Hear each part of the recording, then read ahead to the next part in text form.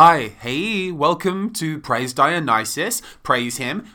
Hey, it's Jake. It's just Jake. For this episode. So, sorry. Working on my self-esteem. It's the third episode of Jake and Jamesy's Chuckle Fest. We are Jamesless, but hopefully we chuckle and we have some time to fest as well. In this episode, we'll be talking about, because we're in the midst of the Melbourne International Comedy Festival of 2023, we'll be talking about, we being me talking and you on the other end of it, very, very graciously listening to my nonsense mouth. We'll be talking about Happy Hour by William Boyd, Ingrown by Matt Jenner, and Con versus Con versus Con by Con Cudis. Speak to you in just a second.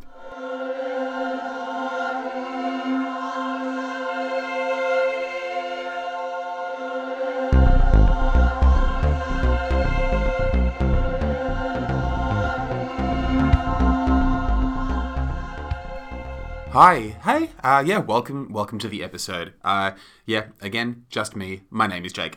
James is, he is unwell. He keeps insisting that is the case. I want to believe him, because, I trust him. But there's also, of course, the other possibility where he is, just on a really wonderful cruise, and doesn't want to make me jealous. Or he got a +1, didn't take me, and I don't know. I have no idea who he took. He is famously single. I am, and I'm just realizing I do have cruises on the mind, and I'm now, it's it's about lunchtime, but I still have, the residue of, sleeping in my mind, not on my face. I of course, sleep in a ball pit, and none of them remain adhered to me. What am I talking about? Yesterday when I was working at my stupid job, my hospitality job, I was, a woman that came in for lunch. She started off with a pal while she was having lunch, and the pal left, but she stuck around because, she loved the ambience, loved the vibe, and we really got along. And she told me this, lovely story about how she recently went on a cruise, met a hot Mexican guy, and they had a really good time having ship sex. And, which I declared one of the pinnacles of sexual intercourse with her, and other people heard about it, and then they ordered drinks off me.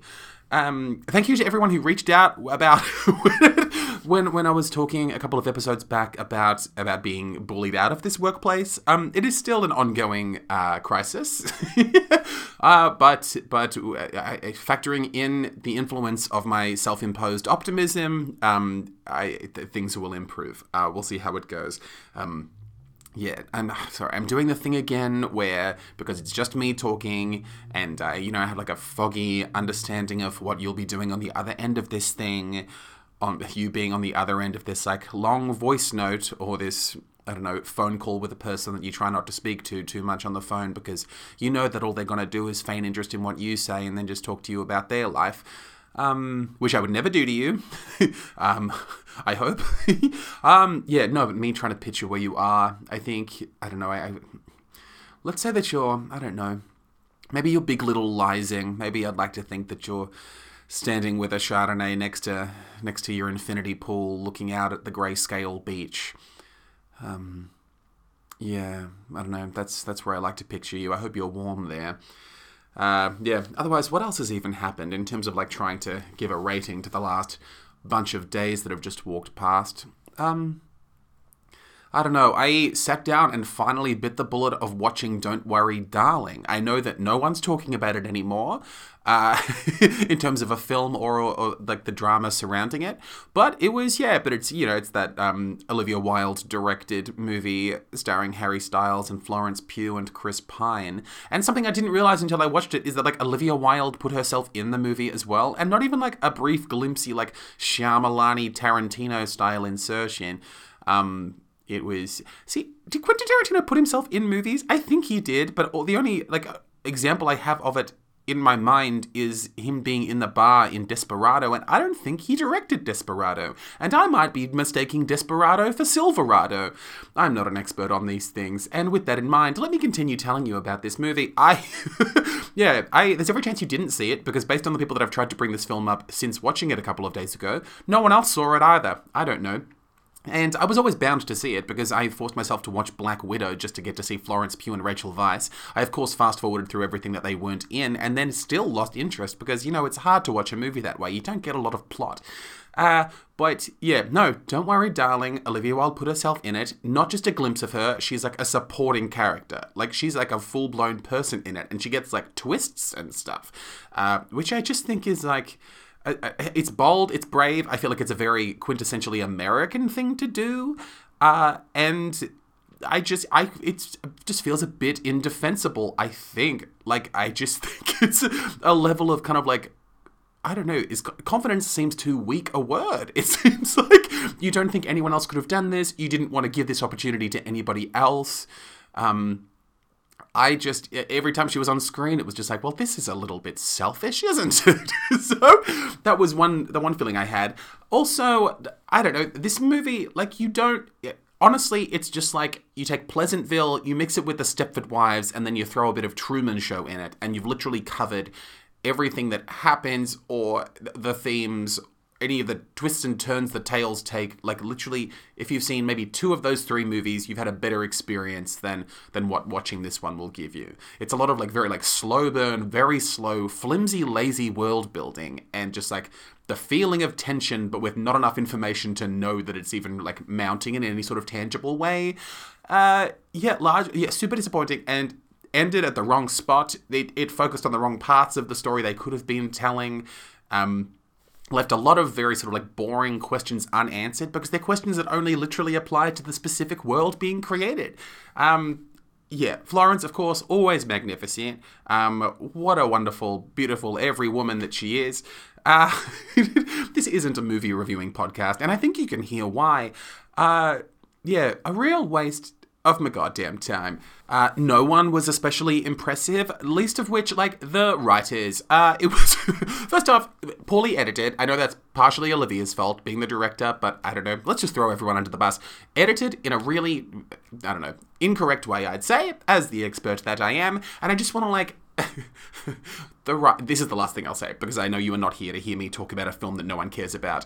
The writing was just weak, and I just think one of the things that most frustrated me about the terrible dialogue, and I'd say dialogue is a lot of where it failed, was like it did the thing a number of times where it was like, it's the sort of thing where it's like Florence Pugh is kind of like grasping that something's not right about this weird idyllic 1950s world they're living in, and she starts cottoning on to like, maybe something suspicious is happening in that mysterious factory we aren't allowed to go near. Right? Good instincts. But a lot of what was like wrong, well, some of what was wrong with the stupid dialogue in this movie was like there'd be scenes, especially like the 3/4 mark of the thing, where it was like, she'd be like, listen to me, no one's listening to me, I've got all these things to tell you about, but then you'd realize she doesn't really have that many things to say, and she'd spend like the bulk of the time that she had, when she had like a captive audience that she could say things to, she'd spend a lot of that time being like, why don't you believe me, no one trusts me. It's like, bitch, maybe say something and they'll listen to you. You don't have enough facts to warrant these these like little screaming matches you want to keep embarking upon. Like, maybe you need more information than just like dizzy suspicion and having recently had a conflict with Chris Pine in your kitchen. I don't know. Don't see it. If you want more details, message me about it. Is that all that's happened? That, literally, I've been so grateful for the comedy festival this week, just in terms of like really wanting a distraction from like outside of, like Harry Styles disappointing me, and I don't know, workplace bullying and, other things that are just, like quintessential Jake brain issues. It's been really wonderful to have like stuff to do and like comedy to distract me, and being amidst like the weird version of Melbourne that it becomes in the city when there is a comedy festival happening inside of it. It's been really wonderful. So that's been that. I think is that all that's been happening? Yeah, nope. A stranger had sex on a boat, and I spent some time with Florence Pugh in the underwhelming 1950s. Great. Okay, let's talk about some comedy festival stuff. In terms of like a star rating for the week that just passed, I'm going to give it 604, because that's the number of shows that I've incorrectly guessed are in the comedy festival this year. Great. Let's start talking. Transitions. Hey, still me. So I went to Campari House with a tall Canadian guy. His name is Michael. We went to see, because during Comedy Festival, it is a performance venue. Because they have a bunch of rooms there, and they made some of them into performance spaces. Me and tall Canadian guy went inside, sat down. We were there to see Happy Hour by William Boyd, who is one half of Smelling Good Productions with Connor Dariel. So yeah, we're pals, and that is the full disclosure portion of this. Went in, it's called Happy Hour, it's spelled with an I instead of a Y, which may not matter to you, but it would matter to me if I did not know that, and I found out later. I would feel like I'd been betrayed and misled. Went in, sat down. We were like 4 rows back, probably. 3 rows back. I'm remembering that because in the front row, which I will describe more vividly in a moment, front row of people, second row in which I then, it was too slow to notice, Al and Sebastiano Petruzzello, and our pal Al were sitting in front of us, and that was a very exciting discovery. It was a nice little thing to be able to, flick my eyes towards whenever I, wanted a moment to think about, something other than audience involvement. I was grateful for them being there because there was a lot of audience involvement, and I like being able to think about something other than my anxiety whenever possible. Anyway, show starts. Will comes out, there's like a prologue component of it, which is like a pre-recorded experience where we're sort of like kind of inside of his mind while he's having his morning routine, like having a shower and all that sort of stuff, and we're kind of inside of his mind. Kind of just being privy to the things that he's thinking about, which is like a sweet, like a lovely, quite personal, but also quite comedic beginning of the performance we're about to see. Which hangs before kind of like the big sort of larger scale introduction where all like the warnings and the not that we needed a lot of warnings, and those that we did wouldn't have kept me safe from all of the audience participation. Show starts is essentially kind of like a sketch show, but like a very a sketch show, a solo sketch show, which hinges largely on like your experience as an audience member, irrespective of how many things you get yanked into, is largely dependent on the group of people that you're watching the show with, which in essence is a super interesting dynamic thing to be attempting as an artist and to be embarking upon as a very courageous audience member if you enter into it willingly, which of course I didn't. I would never go into that sort of bear trap on purpose, but wanted to see Will, and I was there for whatever it ended up being. He handled it well in terms of like managing to, pull people into the show. It's like, let's talk about the front row. So the front row of people watching the show seems to be, in terms of like what I thought it was like a fully stacked front row of people that were just kind of like handsome man strangers. And then as the show continued, it seemed as if they had some sort of existing relationship with him because they were very like, as talented as Will is, there was like, okay, these guys seem really open to this brand of goofery, and they seem, as more and more of them got involved and bullied by this show, in a very like sweet jibby way. Jibby. I feel like that's part of a boat. Jibe. I'm going to Google jibe for you. I've Googled jibe is like a synonym for taunt. So he bejibed us throughout the show. Will did. This front row, super duper grateful for them because as more and more things happened, because people had to, there was a part where like a guy had to come on stage and give mouth-to-mouth resuscitation to an invisible man, and it's like truly if that had been me, the show would have come to a grinding halt. There was a moment where Duck Duck Goose happened to us. There was like... as you know, if you've listened to even like one of the episodes of this podcast before, I'm sure at some point I slotted in there that I'm just not built for any type of participation. I've done it to myself on purpose in the past and accidentally in the recent past at a show called Happy Hour by William Boyd. There was a portion where we were like, embroiled in the game of Duck Duck Goose. If I had been goosed, I was rehearsing the speech that I would have to give, like in my head. If I had been...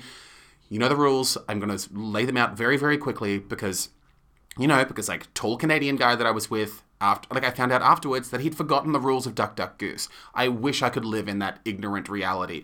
So it's like a bunch of children sit in a circle, a person walks around them, they are standing up, the children are sitting down. You duck them, you bump them on the head, you call them all ducks. When you call one of them a goose, that goose stands up and chases you around a circle. It is then your fantasy as a goose is to prod the person who begoosed you. Sorry for walking you through that. It exhausted me as well. No. My pal Al, she got goosed. I had no envy for that. But yeah, no, I was rehearsing in my mind, and this is nothing against Will. Will's fantastic. If I'm being begoosed, my speech that was formulating, and these are the words that I had in my mind, it was like, I'm sorry, Will, I am not doing this. And that is a horrendous thing for me to even contemplate saying to a person who was generous and sweet and talented enough to plonk a show in front of me. But I was just not mentally prepared to stand up. And I don't know. And I don't think that my anxieties are correct. I will not defend them necessarily.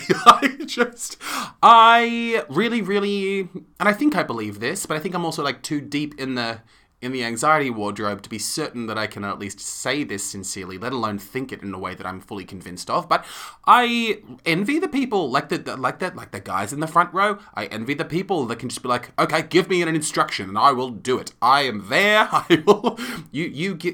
I can't. There was a part where two people came up and did some sort of like, I'm not going to spoil things because this show may happen again, but two people had to come up and almost undertake a significant athletic endeavor. And like in front of a room of strangers, I would rather eat a poison apple. Which is an analogy. No, can you imagine if I was like the sort of person to just like, casually drop Snow White references and then think that was just like a way to talk to people? No, I am not a Disney adult. There's nothing wrong with them. I feel the same way about them that I feel about the furry community. It's like, do it. Do it. Sorry. The poison apples have been on my mind because I don't know, with everything happening at work, I've just been thinking, like, what are the odds that, like, someone would, I don't know, fall for what Snow White fell for in terms of, like, the spookiest woman you've ever seen offering you fruit and then insisting it grants wishes. Saying it out loud, I think I might fall for that sort of thing. If she was a nice enough woman, and I do need to eat more fruit. Anyway, I always found like one of the oddest things, and James and I have spoken about this at length in private. I doubt that we've burdened you with this before on this podcast, but I will right now. I found it so odd the way that in Snow White, the Queen gives the huntsman that box to bring Snow White's heart back in, because you know how then he can't do it because, I don't know, Snow White is just like so good at picking flowers that he's like, I can't do this to the floristry community, I can't kill this young girl. And then brings back like a pig heart instead in this box. I always found it was odd to be like in the original Snow White, the original Walt Disney wrote it, the cartoon movie animated classic of Snow White and the Seven Dwarfs, where the Queen is like, bring back her heart in this, and then there's like this huge musical sting and this like close up on the box, and it's a nice box, but like we already knew the plan was pretty menacing. This box really doesn't come back later on apart from like the pig heart betrayal. It's as if they're laying some sort of like, I don't know, some groundwork for some big reveal later. It's like, oh, here's that box again. We don't see that box again. Anyway, so, and yeah, no, I'm wishing for no one to die at the hands of magic fruit. I just want to clarify that as well. What am I saying? I'm saying I definitely want to point out that Samuel Roberts of Footballers Are a Godsend fame was operating like the lights and the sound and whatnot, and had to like very thoroughly participate and engage and help shape what this performance was in terms of like the number of times that he had to like interject, say things. There was like a whole portion where everything that like Will touched, the Sam would say the thing that he touched, which from the moment it started, I was like, and me and the Canadian spoke about this afterwards of just like the moment that bit began, it was really, really like immediately quite potently full of like a lot of comedic potential. Which was realized. It was cool. Something as well that me and the Canadian talked about in the wake of seeing this show, while we like had very fast dinner afterwards, because we had somewhere else to be. We talked about the possible potential of like this type of show, and this is a thing that I'll talk to Will about if he wants to talk about it. The possibility of like him having a real ability to like, even this show itself, you could rework a bunch of it and turn it into like, it's already like an impressive piece of cool experimental stuff. But you could like, there are things you could tinker with and alter and point in a new direction and turn it into something that could be like really effective for kids as well. Just in the way that like his presence on stage is so like, quite like, I don't know, warm's wrong, because I wouldn't describe, because calling it warm is incorrect, I think. But I think there's something quite like buffoonish and open and kind about him that I think if you, I don't know, reoriented some of the directions of what he was going about doing with this show or some other show that he chose to make, you could make a really effective and dynamic, kind of like bold, boisterous piece of children's theatre. I could just, as we were talking about the show after having seen it, it's like the idea of like, you could take the like the rambunctiousness and like the high energy and the vocal capacity of Will as a performer, which are all great. And you can see why he has like such a passion for clowning, because he has so many of the tools necessary to be a really, really like, like high energy goofball clown. And that's a thing that like children hungry for. I speak to children often, and they tell me that is their hunger. To be clear, I do not speak to children often. I avoid them, and if I were to speak to them, I would not interrogate their hunger. I don't know why I hate Duck Duck Goose, because it is like, Duck Duck Goose stands out as like a really hateable thing. Hateable? Hated. I hate it. I've always hated it. And I think my instinctive, and I'm not going to dive into this, you're not here for my psychoanalysis, despite how revealing it's been thus far. I think that my first response in being like, so Jake, tell me, and to the sweet, sweet listener, why you hate Duck Duck Goose. And I feel like a lot of it is the moment where you get goosed, you then have to do some sort of like, I don't know, caricature, like pantomimic response to it, like, oh gee, or something more up to date. And then you have to get from your cross-legged on the floor position to a standing up running position. And I think that entire transition is the height of humiliation. That is my instinctive response. Thank you for asking. Let's talk about a different show. After I just end this all out by again being so grateful that there was an army of men to take the brunt of the audience participation at William Boyd's Happy Hour, spelt with an I instead of a Y. Howdy hey, it continues to be Jake. Hi, I went to the Improv Conspiracy to see Matt Jenner's show Ingrown. Full disclosure, I've met him in real life one time. Stop clapping. I met Matt Jenner one time. And it was, quite recently in person. And then before that, like a year or so ago, I was like cast in, but then couldn't do due to a scheduling conflict because I'm Kate Winslet. I ended up being too busy, but loved the script. It was so devastating and involved pie. And that's my backstory with Matt. I'm a talented man that I'm grateful to vaguely know. The show itself, like a one-man, sort of like one-man sketch show. Similar to William Boyd's show in a sense, but in many, many ways, a very different piece of theatre. It was at the Improv Conspiracy, based on what I've come to know of Matt via brief conversation and then the internet. What a wondrous thing. You should check it out. He's got a big improv background. Like, he's toured doing it. It's a thing that it seems like people have been really keen to see him do solitarily for quite some time, based on, again, what the internet has taught me of his background, is that people have been clamoring to see what he does when he gets up on stage by himself. Grateful to get to be there and to see it happen. In terms of, like, let's just talk about, like, the energy of, like, being there. Like, it really felt like an improv fan crowd. Like, it felt like a crowd of people that love improv, and even more so, it felt like a crowd of people that do improv. I can't super pin down why. I feel like if I would try to, it would come off as accidentally insulting. My eyes have been relatively recently opened through, like, getting close to a person who is, he's great and does improv, and we need to destigmatize it a bit, I think. I think there are good arguments to be made for both very generalizing sides of that particular argument. I think I am jealous of some of the qualities that seem quintessentially improv person-y, I'd say. I get the jokes where people compare it to Scientology, but I get the other side of the thing where it's like, there's, even as like watching the audience come into this performance space, I was like, this style of confidence is something that we definitely need in this world, you know?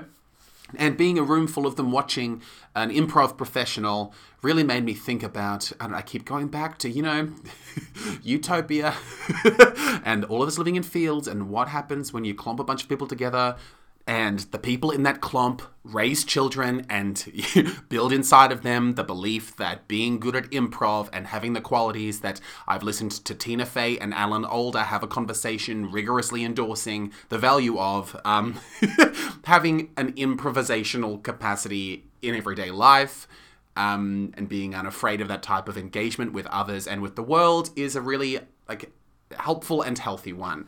And what that clump living in that field that prioritized the values inherent in improvisational skills and performances, how that community would flourish. I think it'd be a lot of, like, long-winded, engaging conversation is one take on things. And certainly creates, at least in, like, a 30 or 40 capacity venue, an audience with a very unique ilk. Ilk? Lilt. Ugh, I'm not Googling another word. Matt enters as a prisoner, being brought in, in restraints, and comes in a prison outfit and starts talking to us. He has a speech impediment, which I'm famously on the record as supporting. If it's not impeding your life, keep it.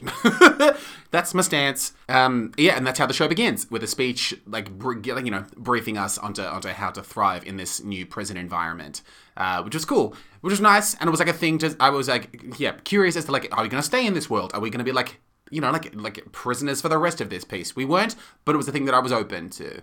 From the get-go, Matt was, like, immediately, like, just, like, so confident on stage, so willing to just, like, bend into the energy of the room, and had no self-consciousness in the terms of, like, believing that he was fully capable of, like, filling the space up and holding our attention, and that level of, like, confident, relaxed charisma was something that carried us through the piece. And when you can establish that, especially with, I don't know, a one-person show, it's like you have that kind of, like, niggling anxiety as an audience member of, like, oh god, I'm trapped in this room for, like, 55 minutes. Is this going to be agony or not?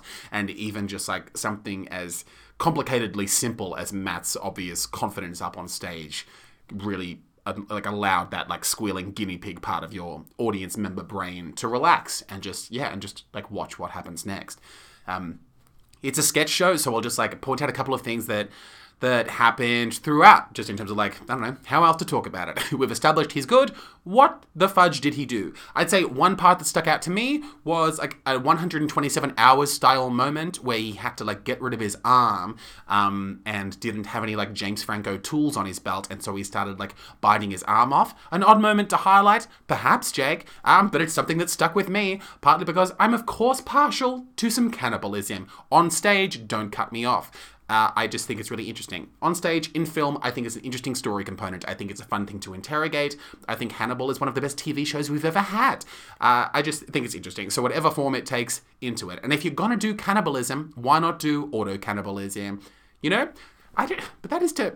and not to interrogate this moment that maybe you don't want me to think about for any longer. So, trigger warning, auto-cannibalism. But I guess if you were chomping your arm off to free yourself from, like, a boulder or something, you wouldn't be swallowing the meat that you chomp off, would you? No, that'd be ridiculous. Yeah, no, you'd just spit it out and have vampire face. Yeah, again, sorry for lingering on this for so long. He also spent some time going into, like, this, like writerly fantasy he has about killing off Dr. Carl from Neighbours. And I've never really spent much time with Neighbours. I've been very grateful for, like, the pop star spin-off characters that we get in terms of, like, the Holly Valances of the world. Like, I think that's just, I feel like camp is the wrong thing, but it's, like, certainly a thing that gets, like, any time, especially, like, a woman does that sort of thing, springing out of, like, a TV show and decides to become a musical sensation. It's the sort of thing that feels like it gets injected directly into the gay community, which is one of the things that I really love about the gay community. And the gay lifestyle. Because as much as people talk about Holly Valance's Kiss Kiss, I think Naughty Girl is under-listened to, maybe by you, sweet, sweet listener. I think that's her best hit. Somehow it feels necessary to bring up that, like, you probably haven't listened to enough Sophie Ellis-Bextor. I'm just pointing that out. Maybe consider remedying that in the coming days. Also feels necessary all of a sudden to bring up, like, the Olympic version of the Holly Valance phenomenon of, like, why has Nikki Webster not attempted any sort of, like, musical comeback? And if she has, link me to the necessary documentation. I don't know why I wasn't informed about that, but that feels like a thing that's almost like feels too obvious. Like, why not? We're ready. Nikki, babe, Peep, come on. Like, if Rebecca Black can bounce back from what she went through to become such a legitimate pop icon at this point, I think Nikki can handle it as well. It's on my mind. I'm not going to check, but I feel like earlier on when I said that Matt had a speech impediment, I was referring just to his lecturing prisoner character. Matt's speaking voice is much more of a... in terms of, like, you know, the culture that we resentfully exist in, wherein a lisp is something to be solved, Matt himself has a clear, classically, you know, stock standard speaking voice in which the consonants sound as they are, as a close-minded God intended. Yep, just flagging that now. It was a worthwhile time. And yeah, keen to see what happens next, whether or not it's him with, because I am, as I've I feel like you've heard me promise, James, that I'm going to try to see more improv stuff, and I feel like it's around the next very rapidly nearing corner. So yeah, whether or not it's him by himself or him with a gang of pals from his field clump, it'll be cool to see what Matt gets up to next. God, I really need to try to make sure that, I don't know, not even just me on this podcast, me in my life, that I don't just become like a mouthpiece for pro-lisp propaganda. Anyway, me and beautiful British Johnny went to the Butterfly Club. We went downstairs, which of course I am staunchly on the record for really, really loving as a performance space. We were going there to see Con versus Con versus Con, a performance by Con Kudus, someone who as well I am staunchly on the record for being in favour of. I think he's fantastic. He continues to have one of my favourite faces ever. Not that any of this is about looks, but when it comes to comedy, he really knows how to use his face and his body, and that is my simple, dumb Jake take. So went in, sat down, show starts. And the premise of the entire thing, which we come to learn about quite early on, because, you know, that's how you can sometimes structure a show, letting people know what it is. Con comes out, stands on the stage, and we're going to get sort of like a guided tour through the layers of his mind, and he travels between them via elevator when the elevator chooses to work. The whole thing is kind of like a real masterwork of working with sound and lights and cues and mime and clownery. It's a real impressive work in terms of the way that he engages with the soundscape he creates, the sound effects that he uses. It's just so, as was the same with Half Steam Ahead, the other show of his that I saw. This too, in an even more developed, wildly impressive way. The avenue through which he, at least with these two shows, has chosen to kind of like refine and perfect is this, building these worlds and these comedic experiences that hinge so like precariously and quite thoroughly on tight precision and working so choreographically and marvelously with, sound effect and music and sound in a general sense. He accomplishes something really, really tricky and finicky, and I say precarious because like the thought of having to make a show like that, to me, it seems really stressful. But he navigates it with so deftly. He worked so like sweetly and smoothly with Freya in like the lighting and sound desk. They cohered really, really well together.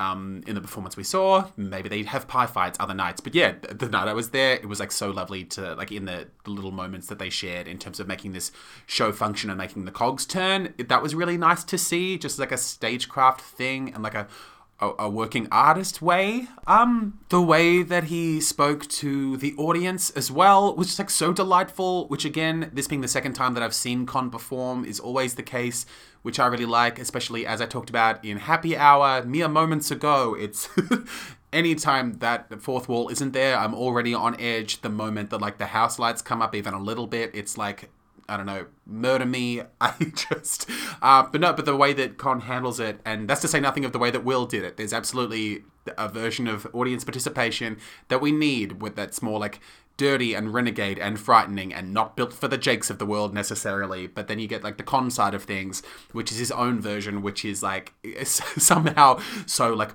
warm and inviting and respectful and I don't know, more my style in terms of like, it's gentle.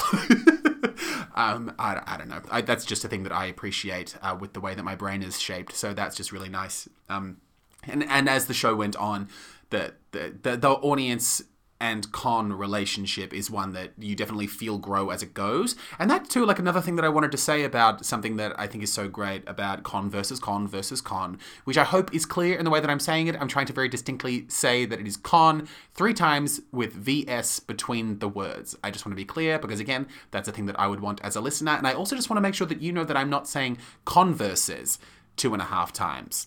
Just flagging that now. But yeah, as this production went on for the time that we spent with him, it really felt like part of what fostered this really beautiful kind of like theatrical community in this little room downstairs at the Butterfly Club was the feeling that I kind of like collaborating on and developing all of these in-jokes together. Even though it's Con doing really all of the work, you really throughout really start feeling like, yeah, there's this fostering of this relationship in which there are all of these in-jokes is the only term that I can really think of for it, which again, just think it was so sweet. And towards the end of it and while walking away from it, just a thing that kept, that still does, coming to my mind and reflecting on it and on Con's remarkable skill set and this show that he's created.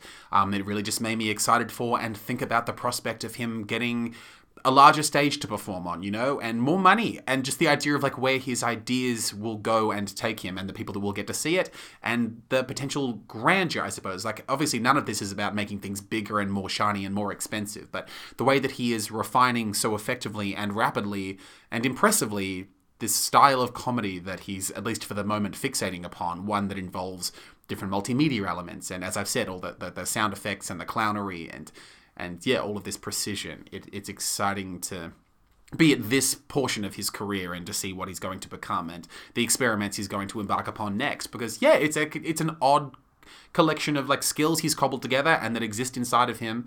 And it just excited me to think about like what would it be like for him to have 1,000 people to be doing this in front of. What if he had a gigantic budget or like more things to play with and just like more tools to add to his belt? And as he becomes a more like seasoned, developed performer, it got me excited. And it's nice to have that type of excitement when you see someone that you respect and are excited by.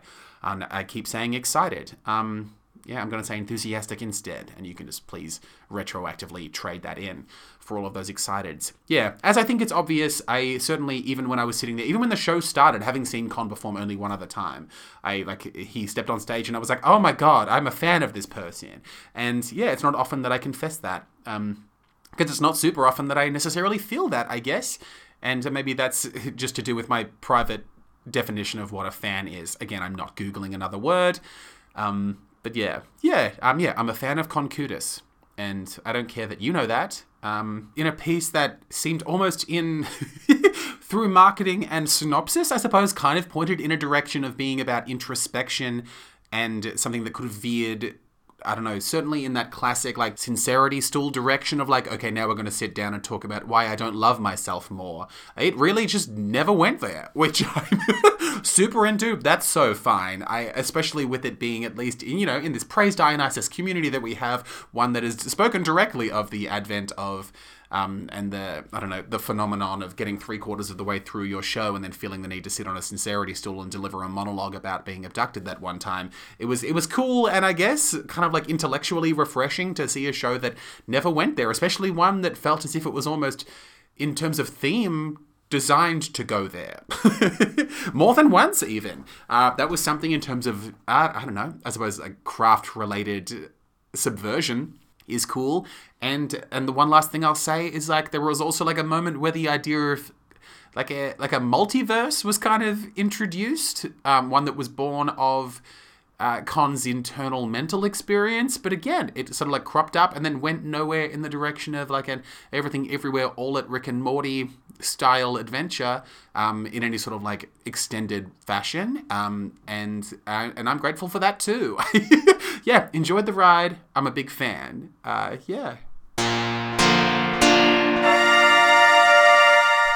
Yeah, so that's you and me. This episode complete. This episode of Jake and Jamesy's Chuckle Fest, featuring just Jake for the day. Yeah, thank you so much for being here. That's 3 shows talked about in this year's Melbourne International Comedy Festival. I will not take up much more of your time. Thank you so much. It's very sweet and generous of you to be here with me today. I hope that the wine you're drinking next to your infinity pool has tasted fantastic. I hope the ocean has been sufficiently meditative and engaging for you. Maybe you saw like a whale or something. I'm not a maritime guy. Thank you again for being here with me. It's been nice. I won't keep you longer. So as usual, I may already disagree with everything I just said, and friends, don't let friends become theatre critics. Have a wonderful day. Hopefully I'll get to speak to you again soon. And if you're doing a comedy festival show, if it's still on, please invite us. We'd love to come along and see it and talk about it on this podcast. Enjoy the rest of your day, you sweet, sweet creature.